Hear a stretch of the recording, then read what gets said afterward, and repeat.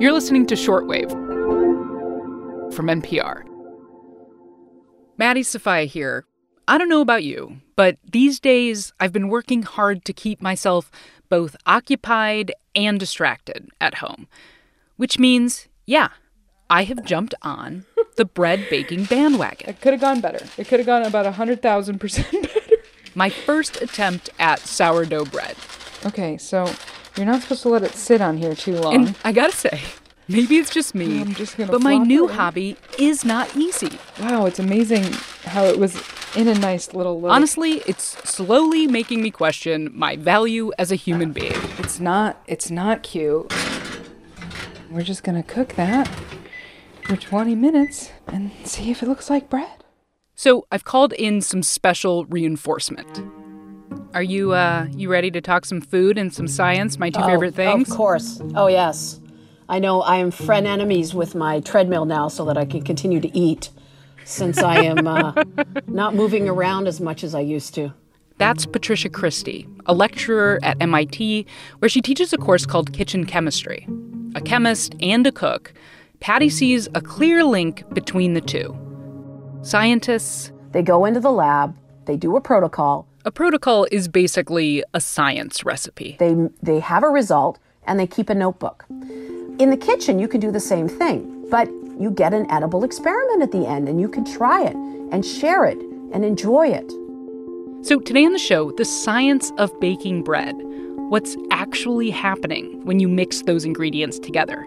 And a few tips for when things go wrong. I'm looking at you, fellow sourdough beginners.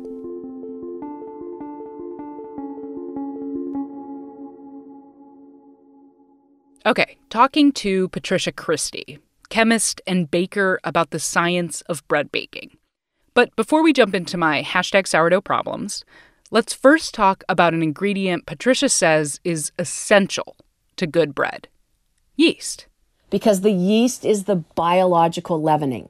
So what that means is that you don't want your bread to taste like hockey pucks, right? Flat and nasty. Yes. Bread is supposed to be fluffy. And the fluffiness are the gas that is produced by the yeast. And so yeast is a living organism. And when it eats the sugars, just like you eat sugars, it produces carbon dioxide. And the carbon dioxide are the bubbles in the bread. So bubbles in your dough gives you light and airy bread. Thank you, yeast. And for sourdough, for the non-bakers out there, you don't just use commercial yeast like you find in the supermarket. You cultivate wild yeast that's naturally around us, in a gooey paste you make of flour and water. That mixture is what's called a sourdough starter, or mother. I would describe a mother as the master mix of your culture, of your yeast. Mm-hmm. And so what it is so when you do an experiment, say in the lab with bacteria, you have a original bacteria that you take a sample of it and you use it for your experiments. Right. So the sourdough mother is basically the master mother. It is what is going to include all the components that are necessary to make more sourdough bread, except it's in a more concentrated version. Gotcha. Okay, so I've got my little mother, I've got my yeast, and then you have to feed it. So you put flour and water in it. What is happening in that part of the process?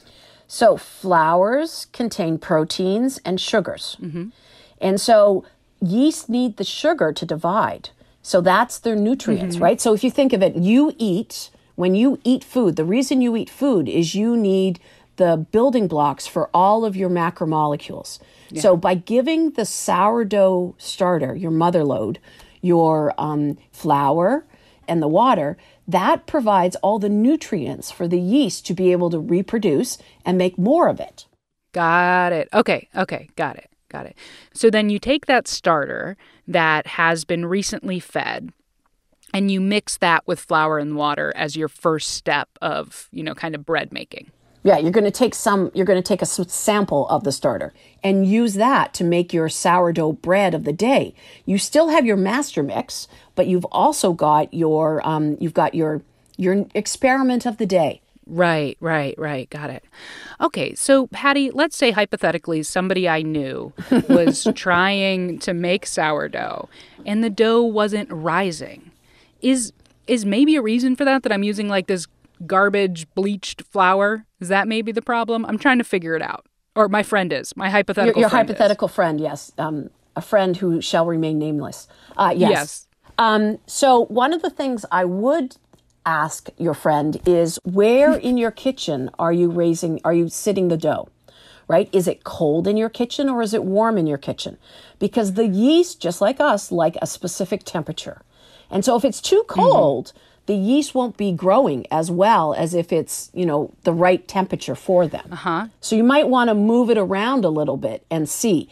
The other thing I would do is you might want to wrap, a plastic wrap or something over top. Gotcha. Sourdough doesn't like a lot of oxygen, so it will use up the oxygen that's present, and then it will become without oxygen, which is what we call anaerobic. And that's going to give it the most carbon dioxide producing. Gotcha. Okay. I'm going to tell you what, Patty, I was doing all of those things wrong. When you were listing them off, I was definitely putting it in a cold room. I'm definitely just covering it with a little tea towel that is not preventing too much oxygen from going in there. You know what I mean? I'm a beginner, Patty. Well, have you tried just the normal, aerobic bread recipe where you just start with yeast and add some flour and a little bit of sugar and just let it go? Are you asking me that because I'm a beginner, did I start with an easy thing that was attainable for me? Yes. Absolutely not. Of course. Absolutely not. I jumped right into sourdough. Of course. I'm like, I'm a microbiologist. I know how to make bugs grow. Okay. So Patty, do you have any kind of like, a list of mistakes a beginning baker might make and what some of those things can teach us about the science of baking? Sure. The first thing that a lot of people don't do is they don't measure, if they're using dehydrated yeast, they're not measuring the temperature at which you're dissolving the yeast at the beginning. Gotcha. Right? So if you look at the package of the yeast, it says, use water between, I think it's like 105 to 115 degrees Fahrenheit. And if you think of it, the reason you want to do a specific temperature is because the yeast are in think of it like a hibernation state. Yeah. And they want to be woken up nicely, right? You don't want to poke the bear as it's sleeping. You want to just, gently nudge it. So the idea is that if you use temperature that's too cold, the yeast doesn't wake up properly. If you use temperature that's too hot, you kill it. And so then you're never going to be able to get any biological leavening. So that's usually the first problem. So a good thermometer is fabulous. Right. And then at that point, then you can start making your dough. And the nice thing about bread is that you don't have to be gentle with it, right? It can withstand some handling. Yeah. And then at that point, then you have to start aligning all your gluten fibers. And that's key. That's kneading, right? So kneading is really important because you align all your gluten fibers, and that gluten fibers then is going to give the texture of the bread. Right. And you can always tell that you've kneaded enough if you stick your finger in it and pull it out, and your finger sort of divot stays there. And that means you've kneaded it enough. Gotcha. Okay. What's your best advice for people who are just getting into baking now? Find a basic recipe, make it, and see if it works. And if you can reproduce it, then you've got the fundamental of that experiment. And then once you feel comfortable following the recipe exactly, put some variations in. And then see if you can improve upon it. Right. It's all about practice, right? You find a good recipe, you follow it exactly, and see what the result is. Yeah. I also wonder if, Patty, a piece of the advice for people starting to get into baking is to try to be patient with themselves and have fun. Because I'll admit, sourdough day 6, in deep, can't get my bread to rise. I was like, do I need another thing that I cannot accomplish right now?